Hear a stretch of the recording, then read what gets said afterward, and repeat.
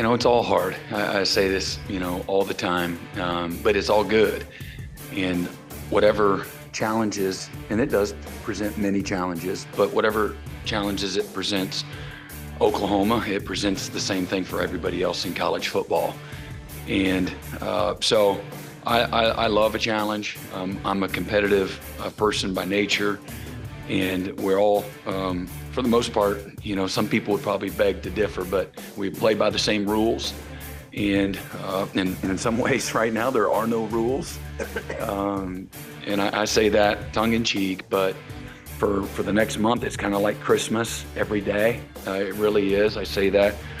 There's a lot of work that goes into it, as Coach Fish can attest to as well. But it's a little less work than we had a year ago at this time. Not much. We'll probably end up signing, give or take, around 35 to 37, new scholarship players. A year ago, we signed 42 scholarship players we brought in January. So close to another transformation, similar, quite a bit less when it comes to the transfer portal. We'll look to, sign, give or take, around 27 high school players.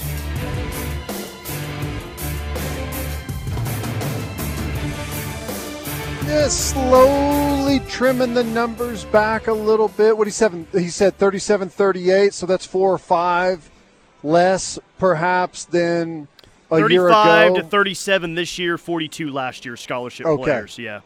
So 35, so yeah. And who knows if there's maybe some late portal additions the second time around that maybe they didn't expect, but I mean that's still going to be a huge chunk of your roster that is totally new. Yep. I mean that's the new reality of college football for the most part. I mean, there's a very small handful of teams that aren't going to be nearly as active in the portal, but everyone is. I mean, Georgia, Alabama, Michigan, even those schools are going to be active if they can get better at a roster spot, at a position group. They're going to do it. Now, it may be a smaller group of guys, but it's still going to happen to some degree. And then, obviously, everyone's bringing in high school freshmen every year, so it's never going to be where you don't have a bunch of new guys. I mean, I know we've got a big class this year. We got one of the biggest classes out there, but 20 to 25, give or take, is pretty common. So yeah, I mean, that's the new reality. It's just a little bit more than it used to be, 10 or 12 guys perhaps more than it used to be. But and for the time being, until maybe we get some more guidance on what this subdivision situation may look like, you can't get angry about it. You just got to try and get good at it. He said 27 new high school players. He did say give or take before, but like 27 is a pretty specific number when he said that, So it had me thinking, okay, you did say give or take, but 27 is a pretty specific number, especially when you have 26 scholarship players committed right now. Now, if you go on Rivals or 24/7, you might see a 27, but they're counting Andy Bass on that. He's not technically a scholarship player. So they've got 26, and they've got Eddie Pierre-Louis, the number 28 overall player, committing a week from today.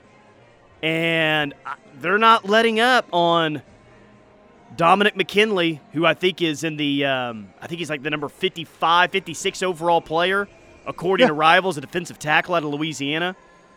So I don't know, probably looking way too into that, but I found it interesting that the current scholarship players' numbers that they're at, Brent thinks they're going to get at least one, maybe 2 more. Okay.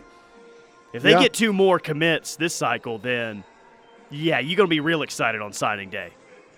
Yeah, and I guess I saw somehow some of that stuff ended up in my timeline. A bunch of the D linemen and stuff from this year's class are kind of all over the power McKinley line. Kid, Don right? McKinley, they're tweeting at him. Nigel Smith was one of those. It was it's like Todd Bates said, all right, guys, I need your help. One final push here. I know he's committed to Texas A&M, but A&M's got portal entries left and right. They have some decommits here and there. I think they had another decommit again today. So it's We got 12 days until the early signing period. Let's make one final push before we get there. Yeah. So are we hearing anything, or is there any news on the McKinley kid? Is there any news on? I mean, I don't think that there's any news. Guys? I'm just kind of reading between the lines here. If Bates is going to go down there this weekend, and there's a lot going on in terms of roster building for next year, like they're a player in the transfer portal. Like there are other things or other people, players, whatever, that Todd Bates could be seeing. I mean, not only in the portal, but for the 25 class and beyond, right? And this is just me reading between the lines, I don't think that you make a trip to Louisiana unless you think there's at least a chance, just a chance, that you can flip him from Texas A&M. In no way would I say that that's likely or absolutely what's going to happen, but there's a lot going on right now for this roster in the future. I don't think that you're making that trip unless you think there's a chance something could happen. Right. Yeah. No, that's. I mean, does that somewhat sound logic at this point in the calendar year? Yeah. It would not be. I wouldn't imagine it'd be something that they would waste a bunch of resources on, because those resources are precious. It's time, it's money, it's expensive. So if you didn't have a chance, I don't think that they would be messing around with it. But, what do I know? I have no idea. And who knows if they've gotten any type of indication that he's open to hearing a little more dialogue right now. I have no idea how that's rolling. Just some certain positions and some certain players that they've offered targeting in the portal. They're going to get a running back, man. That's not a surprise, but they've already offered a couple of running backs. We talked about the Tennessee Martin running back earlier this week, Sam Franklin, 1,378 rushing yards this year, 11 touchdowns, pretty good year. And now we're finding out about Mario Anderson Jr., a running back out of South Carolina. So they're aggressive. They're going to get a running back. Yeah. Do you feel any certain way about either one of those guys? Not really, seen honestly. Much. Yeah. Well. And it's just tough to say. Like, those are great numbers at a school like Tennessee Martin, but how do you project to what that will look like next year in the SEC? I mean, really they just got to go off feel in the tape that they're watching, like who they prefer, who they like the best. It's hard. I mean, clearly a South Carolina running back, like maybe you got much more of an idea of how effective that would be in the SEC, but I just take it as, yes, they may only take one, but you're going to see a running back in the portal sign with OU. Yeah. Well, what was the kid's name from Tennessee Martin? Sam Franklin is his name. Sam Franklin. And you said he ran for 1,300 yards? 1,378 yards, 11 touchdowns this past season. That's pretty impressive stuff. Chris McClellan's in the portal. He's been offered from OU. He was at Florida this past year. Owasso is where he went to high school. A corner from San Diego State, Des Malone. I know that these are just such random names thrown at you here, but defensive line, they're going to take bodies. Offensive line, they've already taken one body. They're not done there yet. Running back, yes. Wide receiver, it feels like if they find someone who's a can't miss, they will, but if not, they may be okay there. Tight end, Jalen Conyers is who we're talking about the most out of Arizona State. Yeah. Did he play much this year? He did. We were looking at some of his numbers yesterday, actually, Jalen Conyers. Okay. That's good. I mean, I know he's a athletic player, man. He can go. Good looking frame on him. Really athletic. Don't know a whole lot about how he is as a route runner and a blocker and all of the other different things, but I know he looks good in a uniform, and a lot of times that's 6'4", 270, 422 receiving yards this year, most by an ASU tight end since 2013. That's pretty good. That's pretty good. And 228 of those came in the final 6 games of the season. Fourth most of all FBS tight ends from week 7 on. If you want to look at it that way. That's some specific stats here on thesundevils.com. I can dig this. They're breaking down his entire season. He forced 21. He look at this. Jalen Conyers forced 21 missed tackles on the year, the most of any FBS tight end. 18 of those came in the final 6 games. So he had a really nice finish back into the season this year, Jalen Conyers. Yeah. How about that? Impressive stuff from Conyers. You got to feel like he's got a little bit of there's a little bit of familiarity around here for him. So yeah, he's here for a year back in 2020. I mean, he redshirted that year. I know it's different staff and all of that stuff, but still, not bad that he's at least familiar with the place. Hopefully, that's a good thing for you when it comes to that. In terms of just nationally, what's happened in the portal today, maybe the most recognizable name, at least around here, Isaiah Nayer, wide receiver out of Texas. He transferred from Wyoming going into the 2022 season. I believe it was a torn ACL, the injury that he had. Didn't play last year because they thought he was going to be a big deal for their offense in 22. They were excited about him. Had that injury before the year, and it just never happened for him. A.D. Mitchell came in, was a star this year. Xavier Worthy got a ton of targets. Yeah. Of course, they're tied in as well, J.T. Sanders. So Isaiah Nayer, maybe the most recognizable name today that's in the portal. Wow. Well, yeah. I don't know. I hope we land one of those backs that has done some good stuff. Like I said, don't know a whole lot about him, but we need athleticism, we need some size, and we need some like aggression and some spark at the running back position. It just felt like I know we've talked about it a bunch, but it just it felt like we were feeling our way around a little bit this year at running back. We all saw it early in the year for sure. Yeah. I mean, and it wasn't necessarily knockback tackles that were bringing those guys down. It was just, unless it was a wide open running lane, which good luck finding a ton of those. I mean, they had a hard enough time finding those this year. Good luck next year finding a ton of those. It was just like a simple ankle tackle a lot of times, not much contact to get the running backs down. It looked like the vision was off, the aggression, like you said, they weren't really aggressive there, and they were really – OU's running backs were really easy to tackle the first half of the year. Tawee Walker did some nice things from time to time, but it wasn't really until the back half of the year when Sawchuk emerged when we started seeing a lot of broken tackles. Right. Yeah. We would see Tawee like run through some guys and usually resulted in falling forward for some stuff. But just didn't see a whole lot of like breakaway stuff. So, I don't know. I'm looking at the Franklin kid from UT Martin, 5'10", 195. You got some film? You got some film on him in front of you? All 22?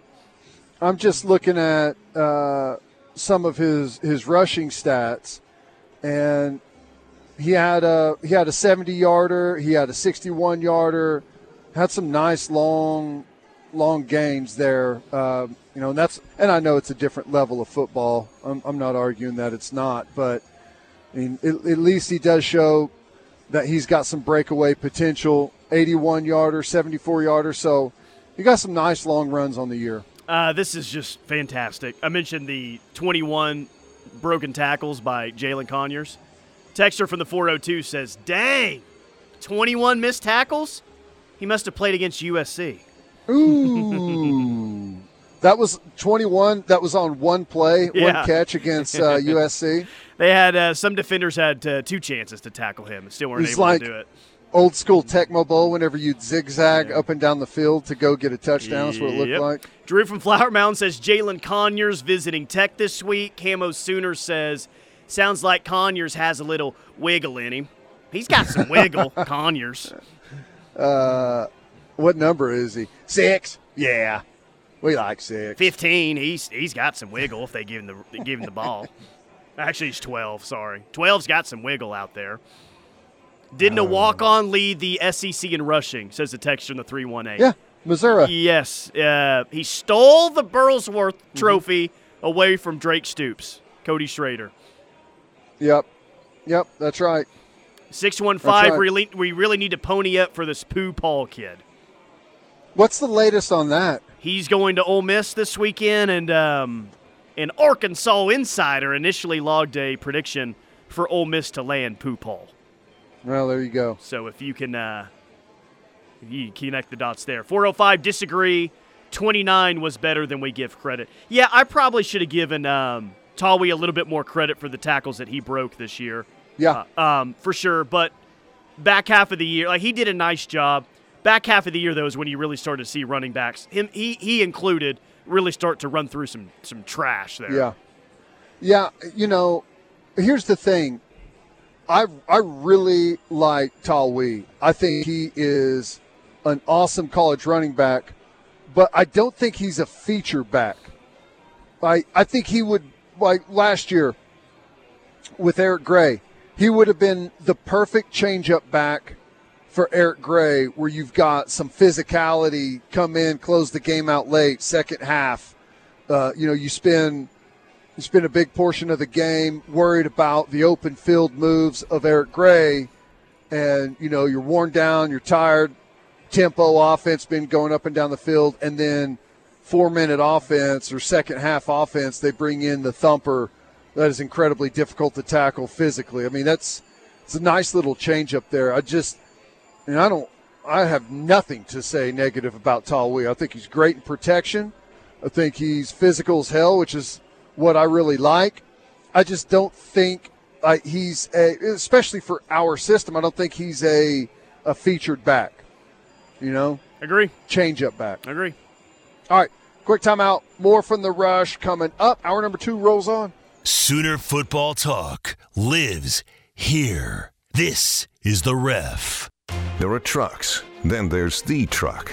GMC Sierra, with available features like the V8 engine, the ultimate.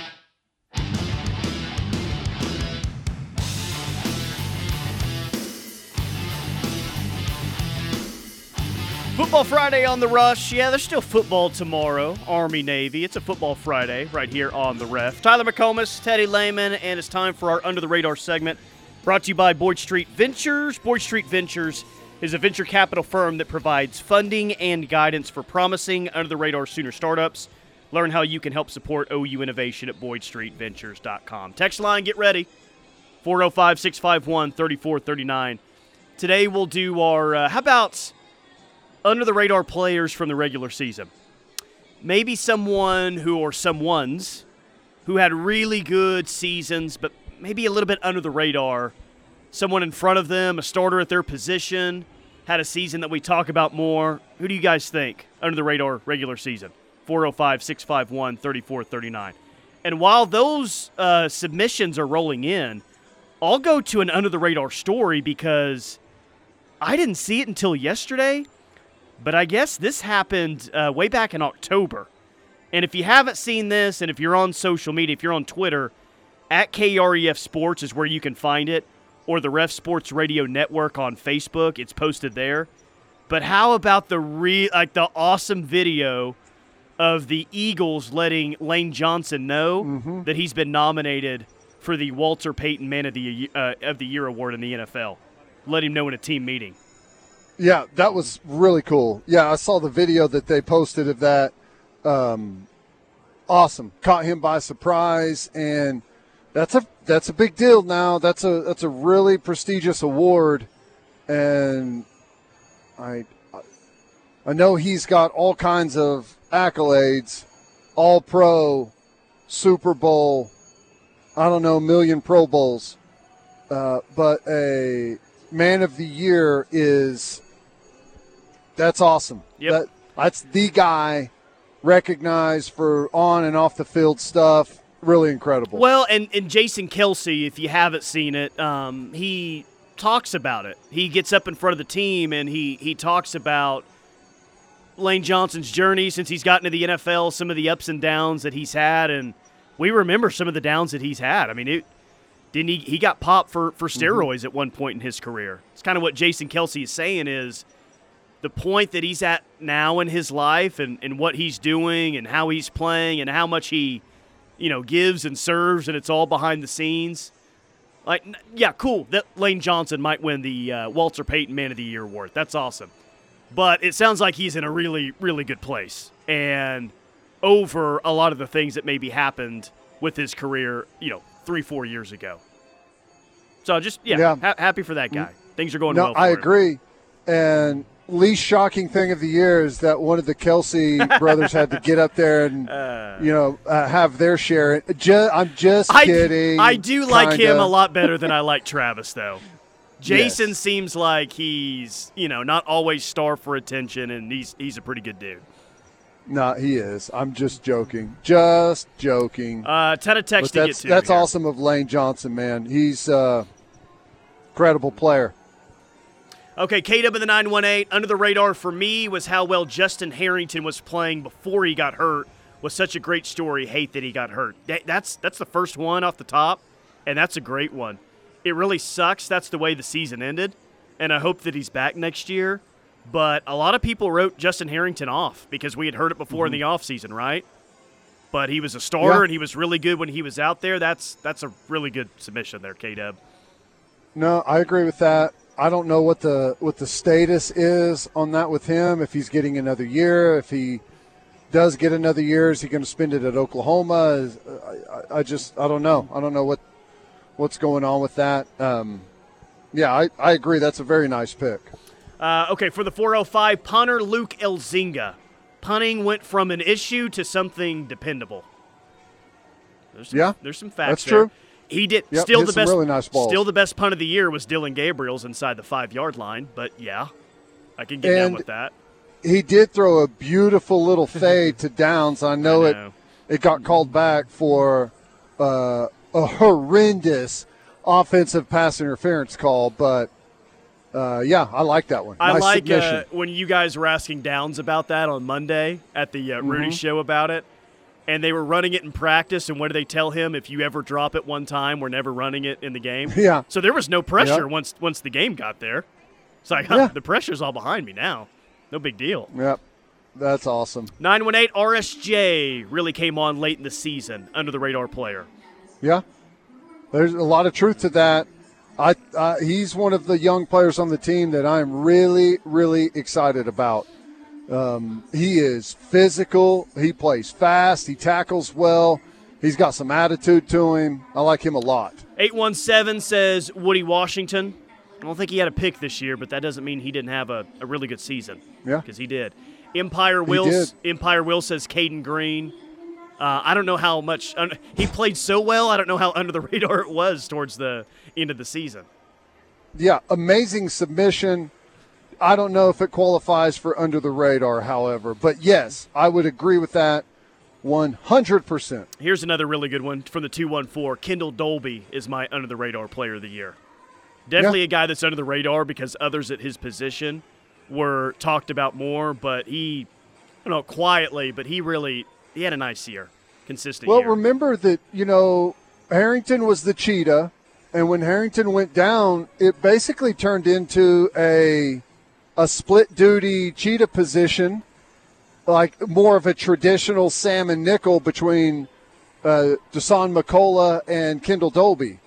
Dolby would go out there in some of the passing personnel groupings, and McCullough would go out there if you had, multiple tight ends on the field, more of a run-down situation. So, I would put both of those guys in there. I know Dasan didn't just get a ton of reps because of the way they rotated that spot, but thought he was still a good, effective player. I haven't read one text, or I haven't even seen one text that has a different player mentioned. So I feel like that's a good thing if we can list this many under-the-radar players. Here's a Kobe McKenzie from Mark and Enid. And maybe you don't agree with every one, but Rame in the 918s. Here's an Andrew Anthony. So just to look ahead the next year, there's a lot of young players that got some big snaps this year, big moments. Just the overall snap count was pretty high. Yeah. And most of those guys really did nice things with those situations. I got a couple for you.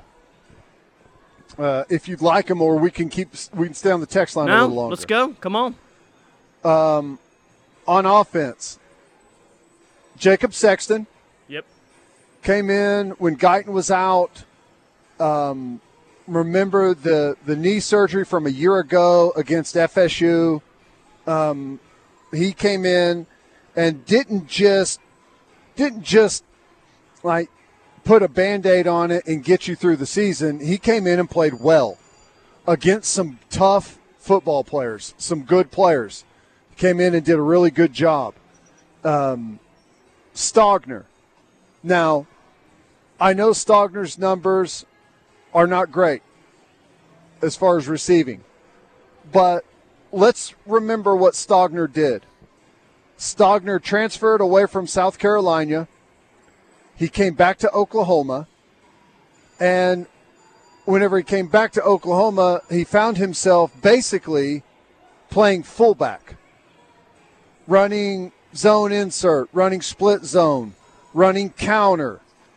He was a glorified fullback as a tight end, and it's not a natural position to play, especially for a guy that is as big as he is.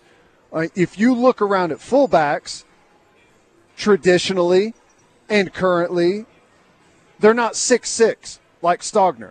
They're like 6 foot and below. Oh, yeah. Because low man wins, and you've got to have power, and you've got to have force. It's hard for those tall guys to get down, and it's tough duty, man. You don't grow up as a tight end catching passes left and right and then all of a sudden find yourself as a battering ram and feel good about it. But Stogner did it every damn game, the entire season, never complained about it, improved drastically with it, and became a very serviceable, a good blocker doing the things that he did whenever I know it's not what he wanted to do. So my hat's off to Stogner. Now, defensively, because of kind of the way that we played this year and, you know, some of the scheme things that Venables does, our interior guys did not get a whole lot of love and didn't get a whole lot of production. I think part of that is maybe, you know, whenever we were struggling on the second level and, you know, we had to do some things to help those guys out. So we were moving and stunning quite a bit up front, which isn't always a bad thing for the defensive line, but it can make it difficult on those guys to produce a bunch of numbers.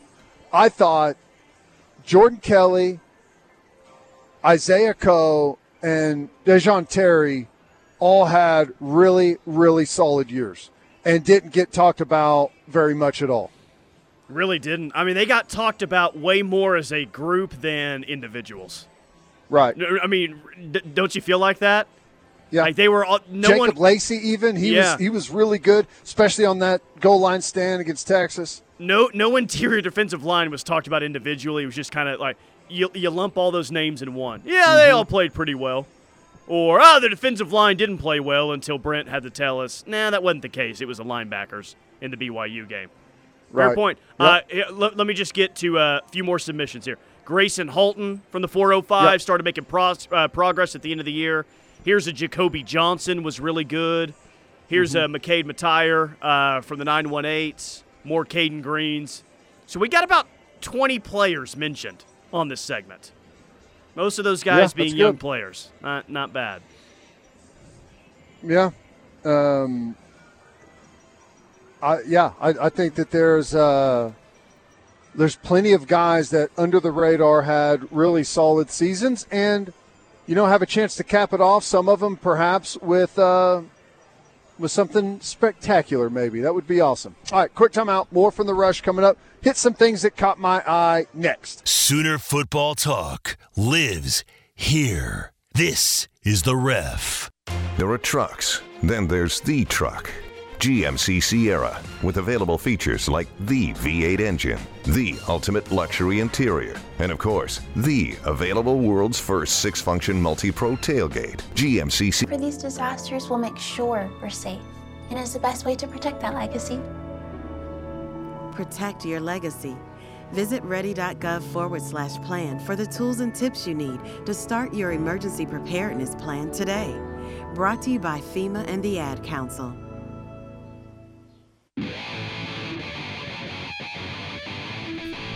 It's What Caught Teddy's Eye, brought to you by Yala Ghazni Law. When you call a law firm, do you want to actually talk to a lawyer? At Yala Ghazni Law, communication is a priority. 405-800-8080. 405-800-8080. That's Yala Ghazni Law. Let's get to it. Story number one is? Well, the first thing I'm going with is the game Sunday between the Eagles and the Cowboys. Is it me, or has Philadelphia played the most difficult schedule in NFL history? Man, it feels like every single weekend they have like a huge game. It's been brutal. It's felt like it's been like Cowboys at home, Bills at home, Niners at home, at Dallas. I know it hasn't been exactly like that, but that's what the past like 4 or 5 games. I don't know, probably not that far off. I know the Bills and Niners were on back-to-back weeks. They played the Cowboys somewhat recently. They played the Chiefs at one point in Kansas City in there too. It's been brutal, man. Brutal. Yeah. Now, this other one is just kind of a weird story. Sean McDermott, head football coach for the Buffalo Bills, is kind of under some fire about some comments around 9/11. And here's kind of what it is. McDermott told players in a speech to come together and use the terrorists on 9/11 as an example, asking players in the room questions about how the attacks were executed and referencing the hijackers getting on the same page. Multiple players who were with the team at the time confirmed the story. It's kind of a weird story. I guess I don't know the context of how he used it. It seems like a really weird way to just stay away from that topic is what I would say. Right. I don't know, but he's had some people come out and support him and what kind of person he is. Felt like this whole thing's an attack on his character, and he says at the end of the day, I know who I am.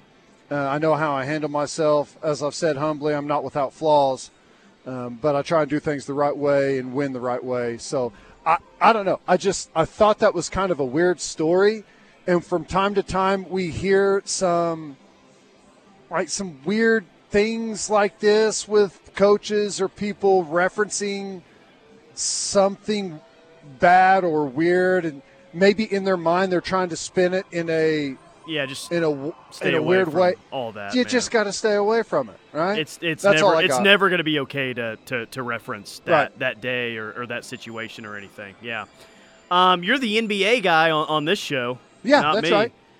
Well, it's not the NBA, but NBA connections. Bronny James, which I'm glad that he's been able to recover from his the situation that happened a few months ago and play in his first college basketball game on Sunday. Will you be watching Bronny James and USC take on Long Beach State? No. Yeah. No. Catch the highlights, maybe see if he played or not. That's about it. Yeah. I noticed he dodged the Thunder. He dodged the Sooners a couple weeks ago. Where was he then, huh? Didn't want to make the debut against the Sooners? Probably not.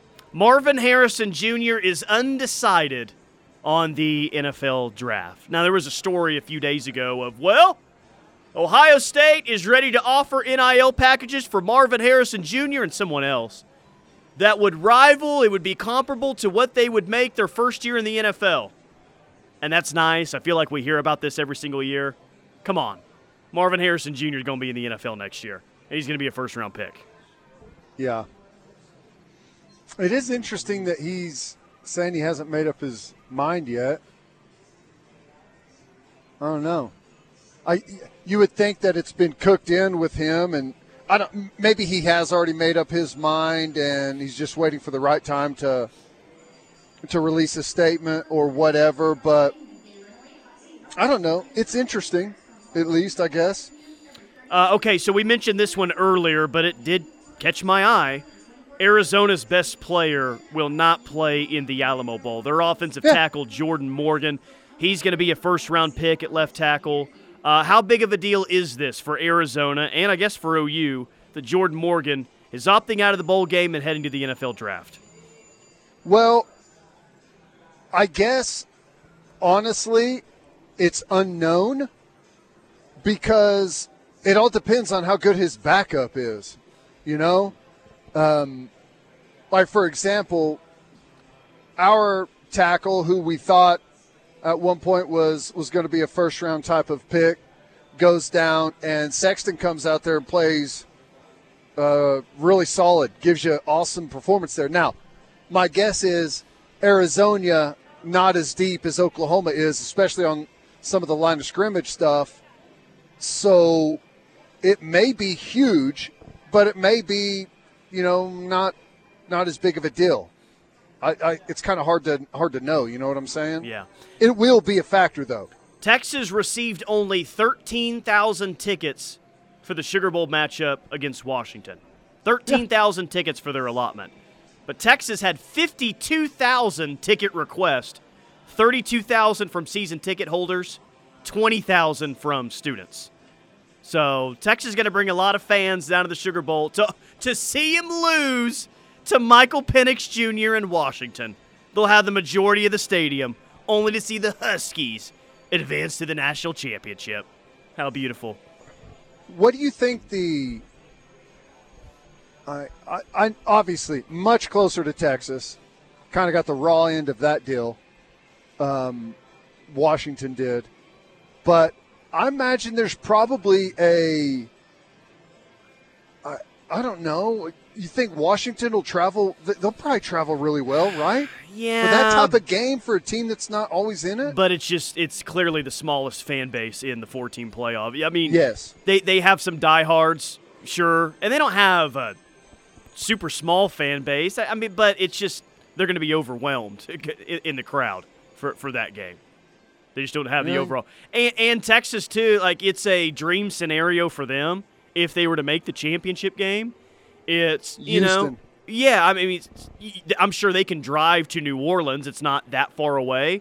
But you can sink a whole lot of money into that trip and travel and just drive down to Houston. Hell, a lot of Texas fans live in Houston. So it's just a good situation for Texas fans to make both games. Yeah. But they'll only play in one. You have to leave today to get to the stadium for the national championship game in January because of the traffic in Houston. Correct. So Yeah, get on the road early, right now. That is accurate. We're getting close to the college football awards show, and ESPN has their predictions who's going to win some of the major awards. Biletnikoff, Marvin Harrison Jr. Yes. Let me guess on these. Okay. Biletnikoff. Marvin Harrison Jr. 1 for 1. Jim Thorpe Award. The kid from Georgia. No, Billy Bowman. They say he's going to win it. No. Malachi Starks, the Georgia defensive back. And I only wrote down one more, the Doak Walker Award. The Doak Walker Award. That's a running back award. Yeah. I mean, I'm starting to think maybe the kid from Missouri or Corum from Michigan. Ollie Gordon is who they think will win it. Oh, God, what am I, idiot? Of course it's Yes. Ollie Gordon. Ah, so stupid. Kip Lewis played so well in Bedlam that Teddy doesn't even remember Ollie Gordon. Unbelievable. That's right. That's all. Stuffed on a 4th and 1 turnover. All right, quick timeout. More from The Rush coming up. We'll wrap up hour number 2 next. Nobody covers your team like the Ref. If it's Sooner news and talk you want, it's right here all season long. This is your home for Sooner fans, the Ref Radio Sports Network, KREF.com, and worldwide on the KREF app.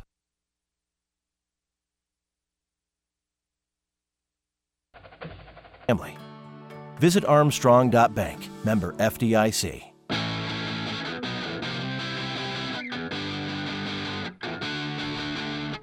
Central Oklahoma Buick GMC dealers bringing you this hour of The Rush. Tyler McComas, Teddy Lehman.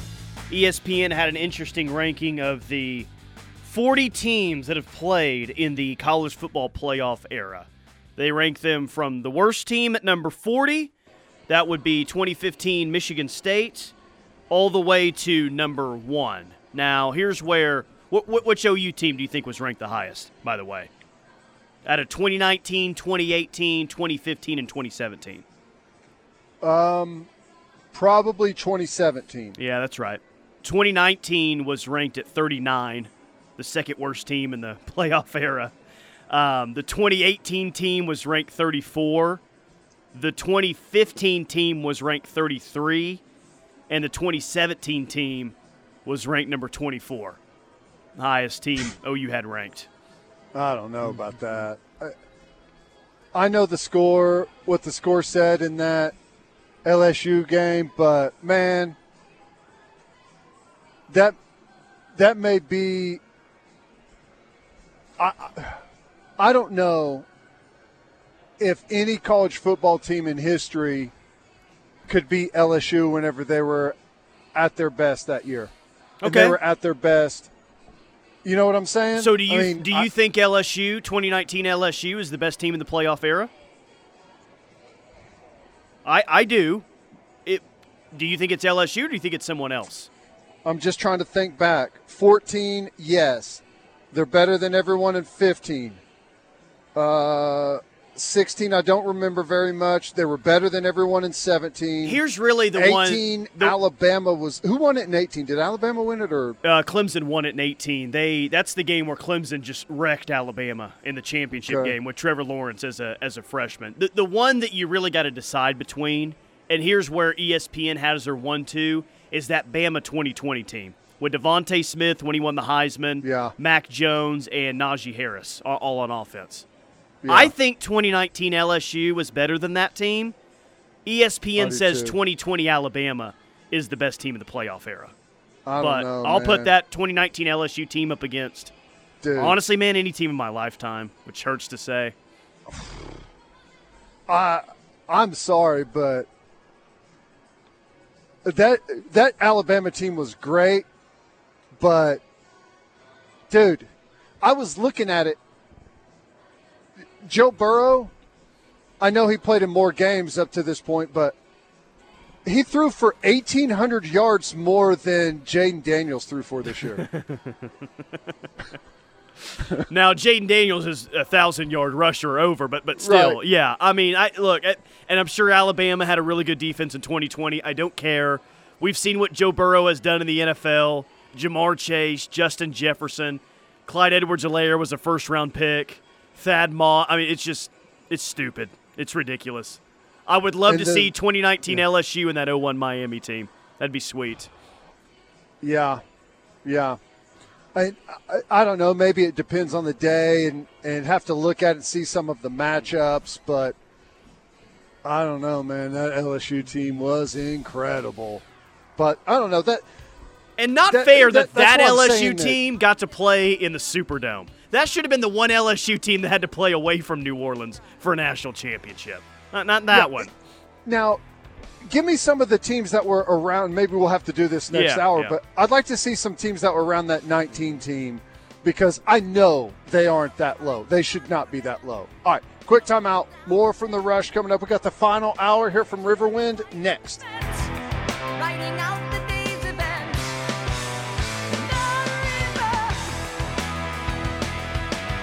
If you're looking for a no-appointment-needed doctor's visit, head to Norman Regional's walk-in. You're listening to the home of Sooner fans, KREF, Norman, Oklahoma, and streaming live on the KREF app. The